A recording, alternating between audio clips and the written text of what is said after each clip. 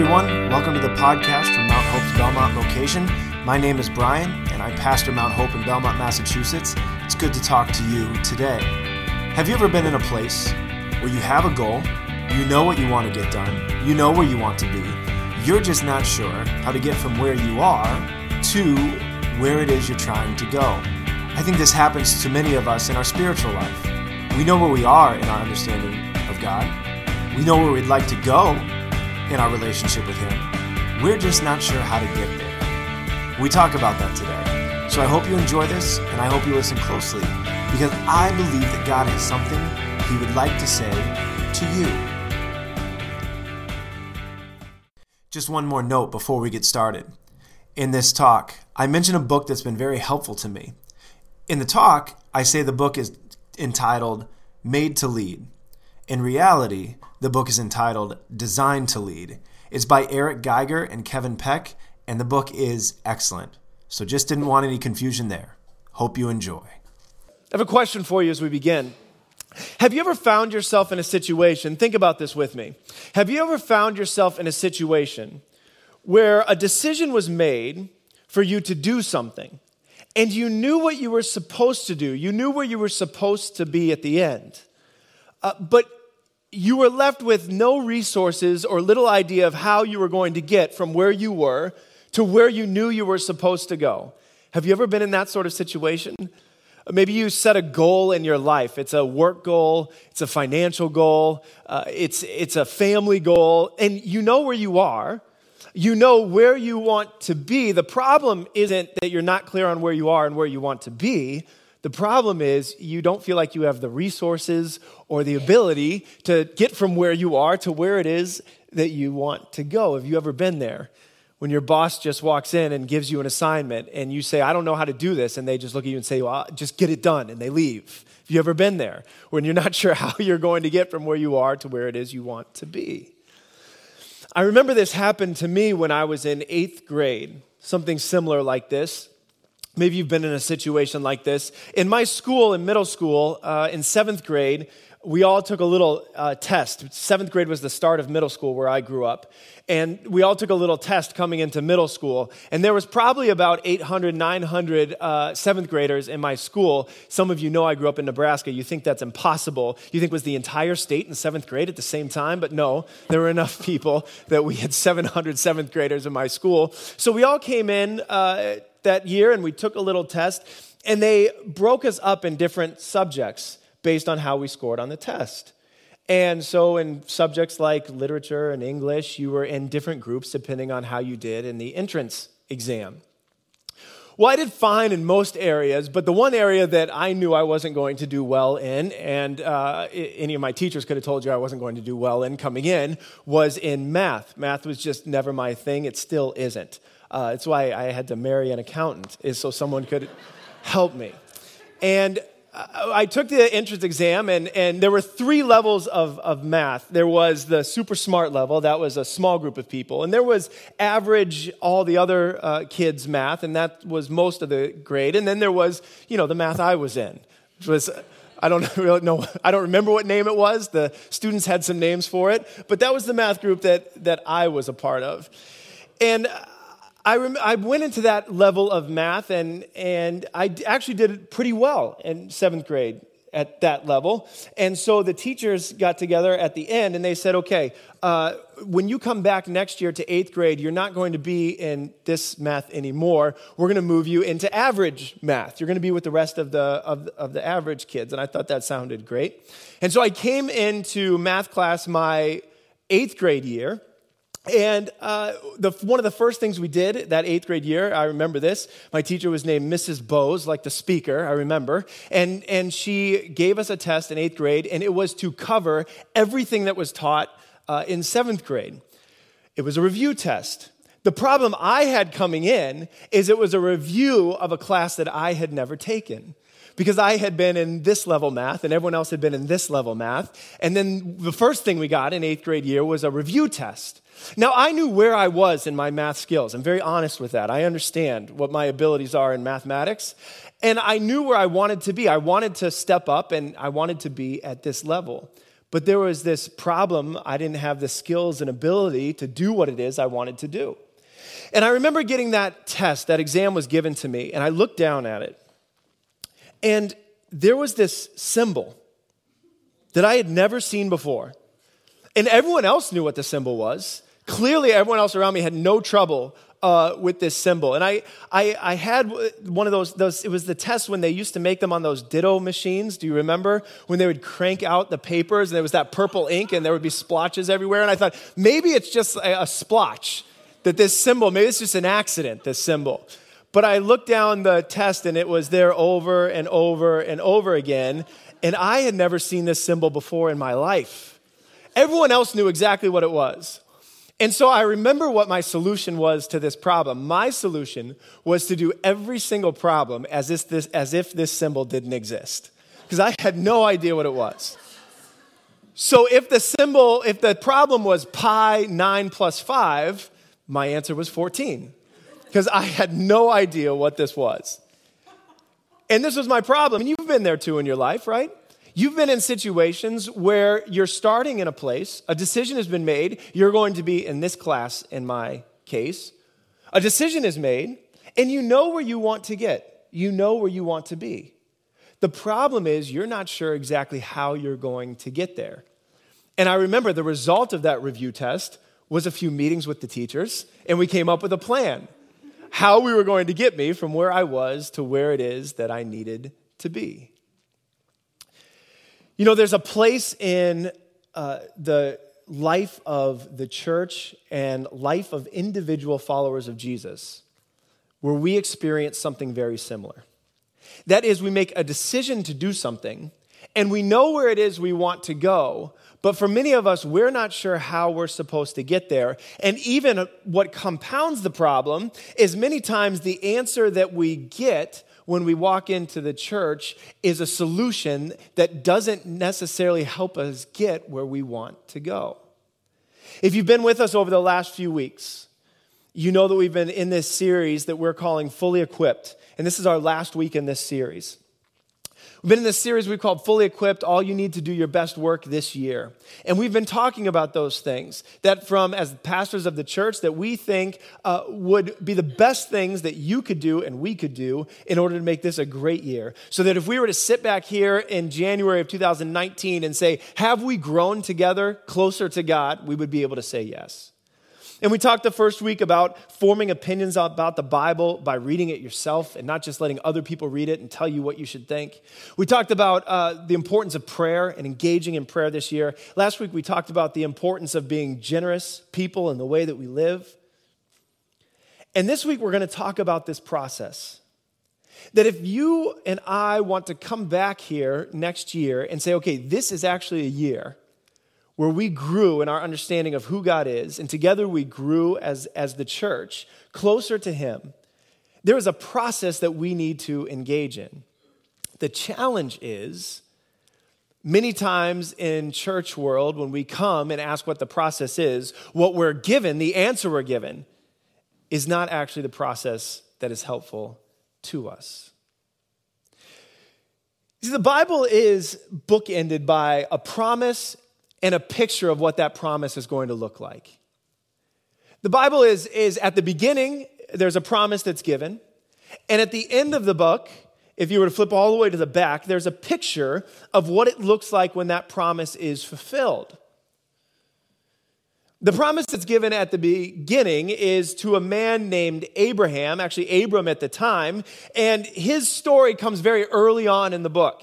If you were to open up the book of Genesis and you were to flip through, you'd see some familiar stories. Probably even if you're not someone that comes to church very often, you'd see Adam and Eve, and you're kind of familiar with that story. And then you'd see Noah, and you'd know about Noah and the ark. And then right after that, almost, in chapter 12, there is the story of this man named Abram. And God comes to him, and He says to him this.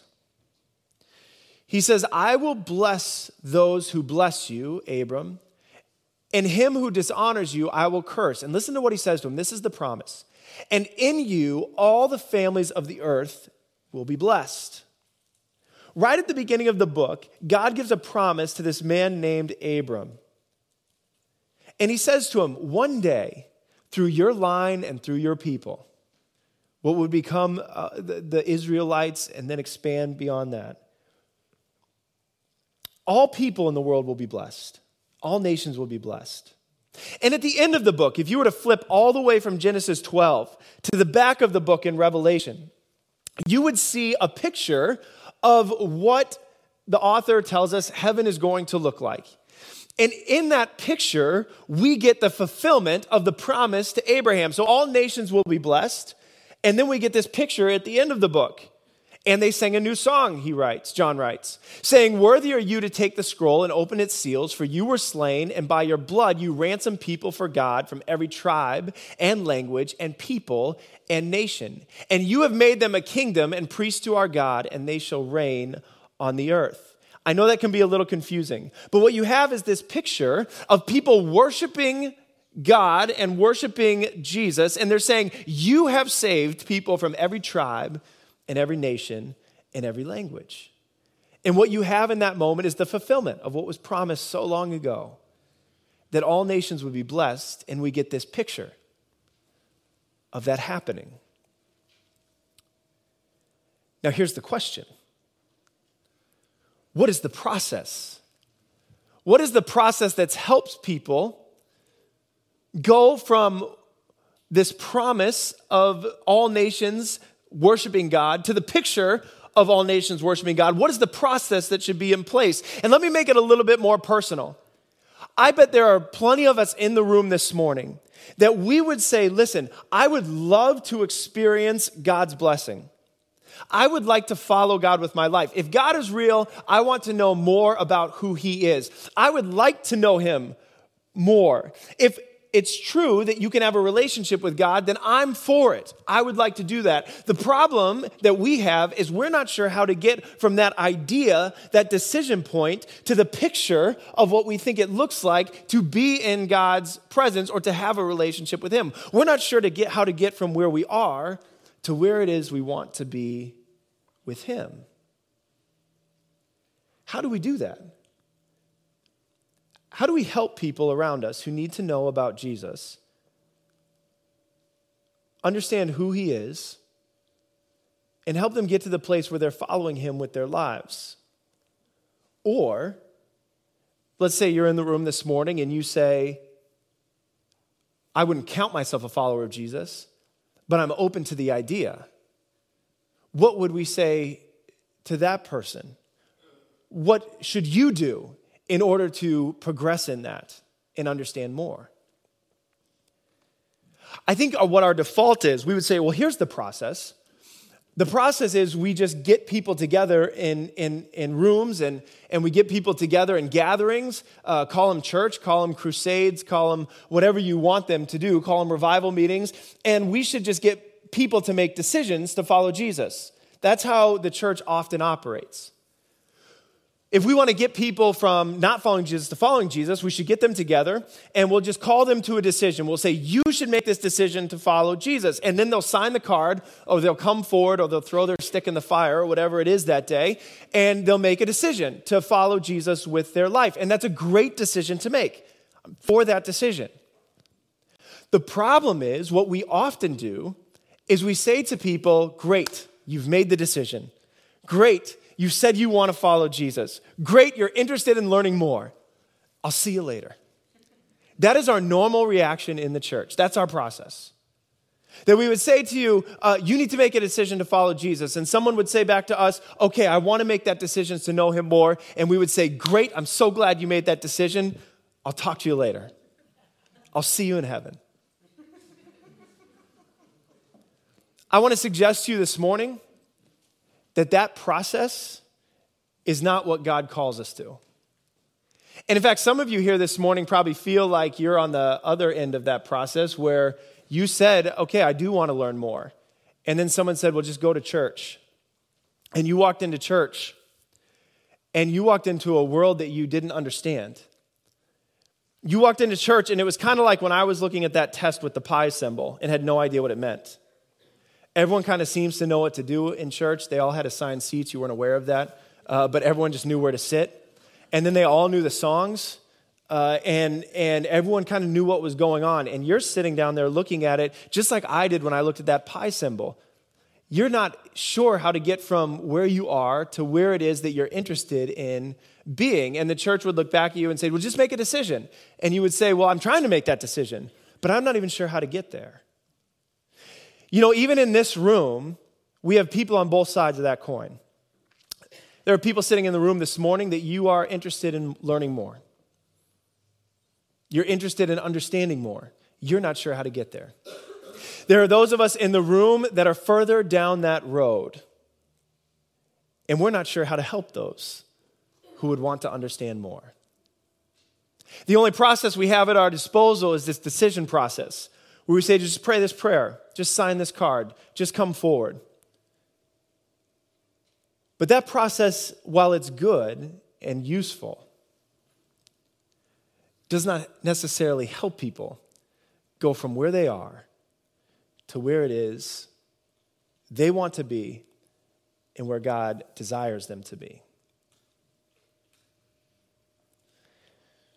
Jesus in Luke chapter 5 calls his disciples. And he says to them, he calls to them and asks them to follow him. And if you look at Luke chapter 5, verse 11, it says this. It said, when they had brought their boats to land, they left and they followed him. This is the decision point. For the disciples, this is the decision point. They had brought their boats to land and they left and they followed him. These are specifically the disciples that Jesus called that were fishermen. Some were other professions, but a few were fishermen. And Jesus called them and said, follow me.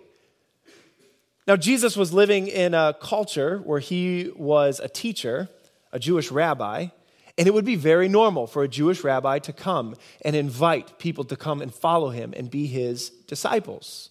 It was not unique to Jesus in the time. And so he comes and he says to these men, come and follow me. And the disciples make a decision. They have this decision point whether to follow or not to follow. And they make a decision and they follow Jesus. Here's what we don't see. We do not see Jesus look back at his disciples and say, great, I'll see you in heaven, and walk off. We don't see Jesus go back into his house that night, pull out his journal and say, good, got 12 more people to make a decision. Tomorrow I'll try to get 12 more. You see, the decision to follow was the decision to enter into a process that Jesus then walks his disciples through. And I want to suggest to you this morning that by and large, the church, big capital C, those of us who call ourselves followers of Jesus around the nation, around the world, we skip over what is a fundamental process to helping people truly follow Jesus. Decision is step one, but it's not the end goal, and it's not the final product. What we see Jesus do with his disciples after they make a decision to follow him is we see him do three things after that. Three things that if you're sitting in the room this morning and you are someone who follows Jesus, these are three things that if Jesus was talking to you this morning, I believe he would tell you to go and do for somebody else. And these are three things that if you're sitting in the room and you're saying to yourself, I don't really know that much about this, but I would like to learn more. These are three things that I would encourage you to do. I want to mention that these three things, a book that's been really helpful for me over the last few months as I've thought about this and thought through it and through these three steps, is a book by Eric Geiger, and it was called Made to Lead. It's called Made to Lead. And in that book, he talks about these three steps, and they've been really helpful to me as I think about what is our job as people who follow Jesus, if we want to help other people follow Jesus. And what would I tell other people who want to know more to do? This is what Jesus does. He doesn't just call his disciples to a decision. He also then delivers knowledge to them. He doesn't just call them to a decision, he then also delivers knowledge. If you were to flip through the pages of your Bible, from Luke chapter 5 until Luke chapter 9, you would see in those stories that Jesus has his disciples walking with him. And as he goes and does his work, he's teaching and the disciples are listening. He tells a parable to the crowd, and then he looks at his disciples and he says, listen, let me tell you what that means. There are times all throughout these chapters and through the stories of Jesus where Jesus ignores the giant crowd to turn and speak directly to these men who have chosen to follow him. He is imparting knowledge to them of who he is and what it means to follow him. And he's not doing it in one class. He's not doing it in one moment. He's doing it as they live life over the course of 3 years. The disciples are walking with him, and he's doing his work. He's healing, and he's teaching, and he's fighting with the religious people. And he's turning over tables in the temple, and the disciples are wide-eyed. And then he comes back and says, let me tell you why I did that. And the whole time, Jesus is imparting knowledge, not in one moment, not in one class, not in one book, but as they go over time. And then in chapter 9, Jesus does something with his disciples that is so key.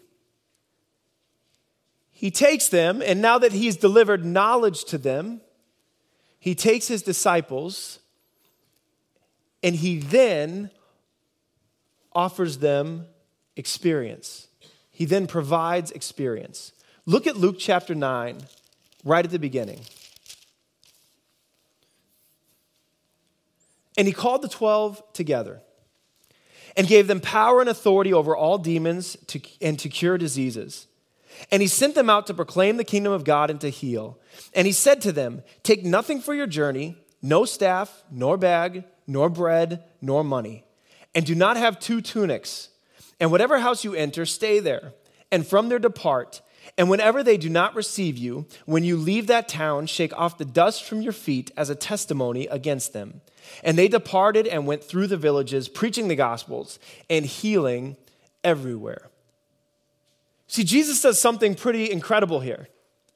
Not only does he take his disciples after they've made a decision and impart knowledge to them, but then he brings them and he says, okay, now you go do it.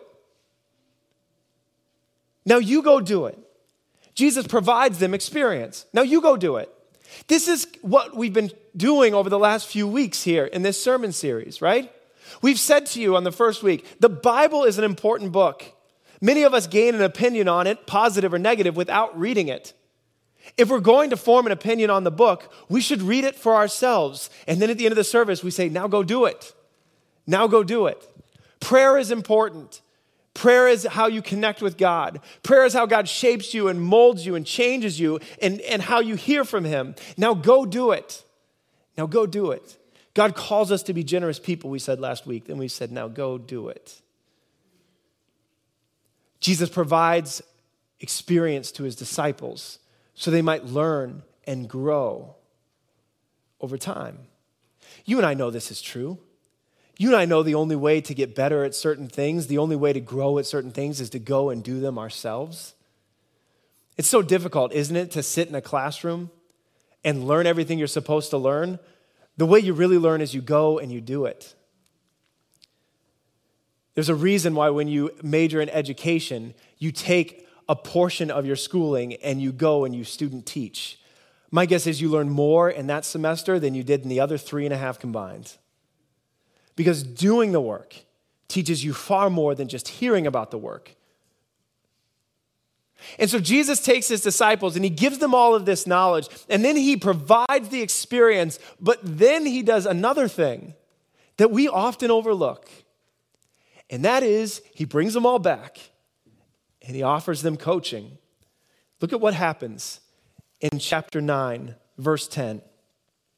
On their return, the apostles told him, that's Jesus, all they had done, and he took them and withdrew apart to a town called Bethsaida. Jesus sends his apostles out, and if you were to flip over to chapter 10, Jesus does the same thing with 72 other people who are following him. He sends these 72 people out, and then they come back, and Jesus debriefs with them. And he says, okay, tell me what happened. Tell me what happened. And although it's not written here, I can imagine they go back and forth. Tell me what you did. Tell me what happened in this town, in this town. And Jesus offers them coaching, walking through the experience with them, walking through how they used the knowledge that he had given them. And it's even more explicitly mentioned when the 72 come back in the next chapter. Tell me what you did. And then Jesus speaks back to them.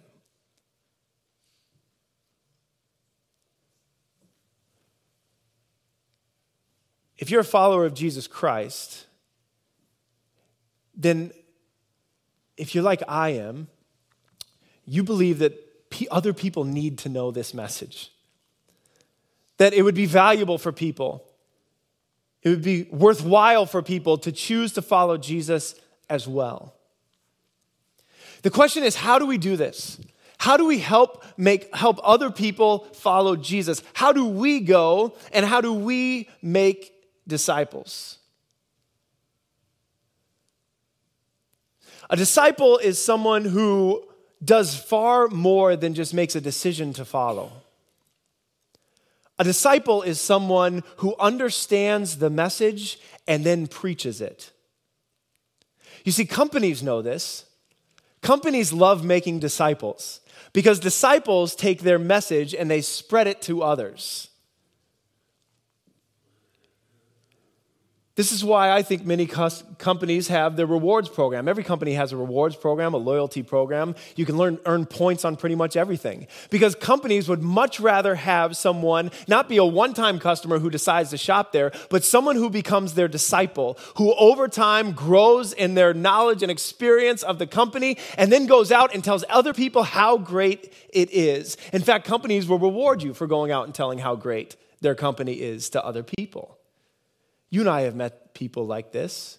There are disciples of Apple, there are disciples of Microsoft, there are disciples of all these different companies.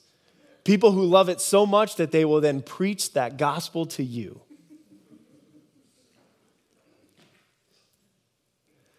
There's this big question of what is the process to get from this promise of the nations worshiping God to the picture of it actually happening in the end.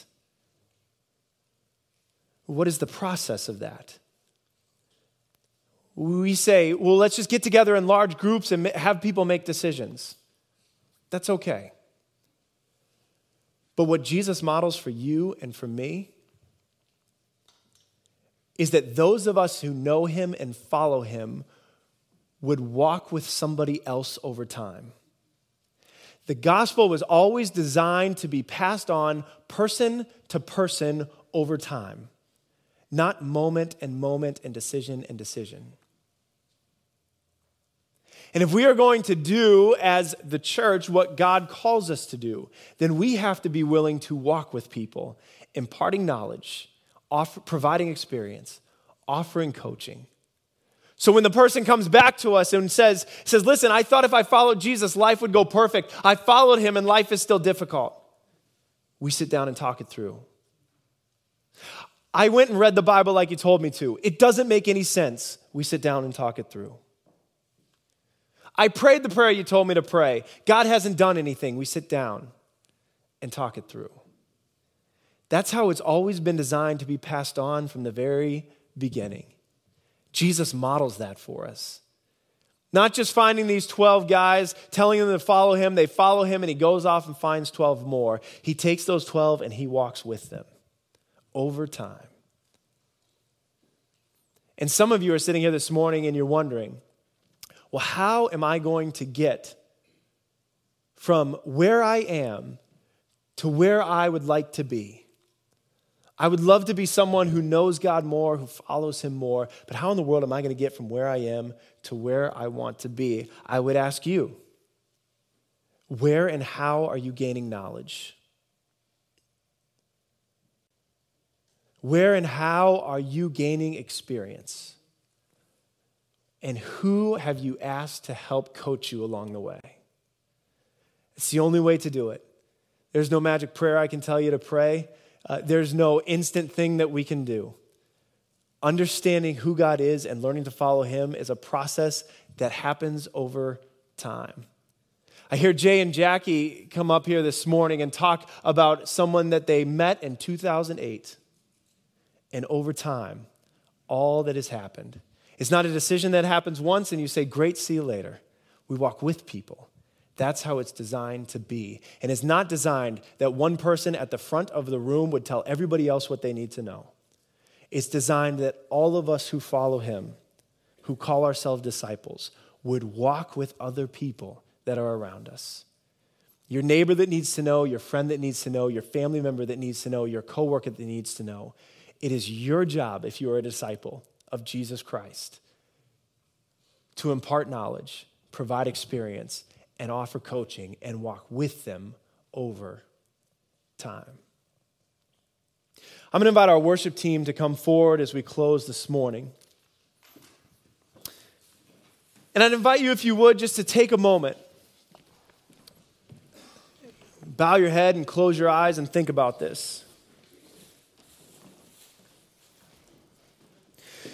You know, maybe you're in the room this morning and you're saying to me, listen, this is a great idea, but there's no possible way I could do this for somebody else because I don't even know how to get there myself. I would encourage you, if you're sitting here this morning and you've never made a decision to follow Jesus with your life,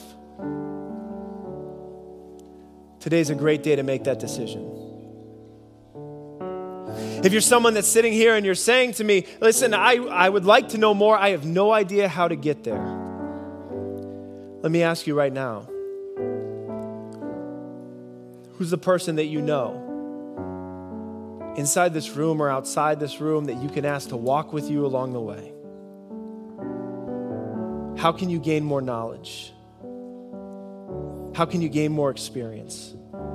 Who is it that can walk with you and coach you along the way? It's funny to me, many of us think this way about our careers. We figure out with our careers how we can gain knowledge, how we can gain experience, people who can coach us along the way. We find a mentor in the office or the company. We go and we pay a life coach to tell us what to do. But how many of us are thinking about our relationship with Jesus Christ this way? This is what he models for us. We'd be thinking, how am I going to gain knowledge? How am I going to gain experience? Who can coach me along the way? Some of you are sitting in the room and you're down the road. You know what it looks like to walk with Jesus and do it for a long time. It is your responsibility to be doing this for somebody else. A disciple makes disciples. So who is it in your life that you are imparting knowledge to? Who is it in your life that you are helping gain experience? Who is it in your life that you are coaching along the way? And if the answer is no one, where should you start? God, thank you for what you've done for us. That you have not left us alone. You have not left us by ourselves. But God, you have sent your son, Jesus, to live and to walk on this earth, to die on the cross for our sins, that we might have a relationship with you. Lord, for those of us that want to know you more, God, I pray that today would be a day that we make a decision to follow you. I pray that today would be the day that we are able to put into place how it is we're going to gain knowledge and experience and walk with others. And God, for those of us who need to be a part of this process, show us the people you've put around us that we can walk with. Our desire is that we would see many in the end worshiping around your throne. Help us to walk this process well. In Jesus' name, amen. Hey, thanks again for listening to the podcast from Mount Hope's Belmont location. At Mount Hope, we gather in Belmont every Sunday at 10 a.m. and 5 p.m. and in Burlington at 9 a.m. and 11 a.m. Each week that we gather, we do so to learn more about God, grow in our love of Him and others, and then we go to live lives driven by faith. If you live in the Burlington or Belmont, Massachusetts areas, we'd love for you to join us on a Sunday. You can learn more about us by visiting our website, mounthope.org, MOUNTHOPE.org, or follow us on Twitter or Instagram at MTHopeBelmont. Thanks again for joining us, and we look forward to having you listen again next week.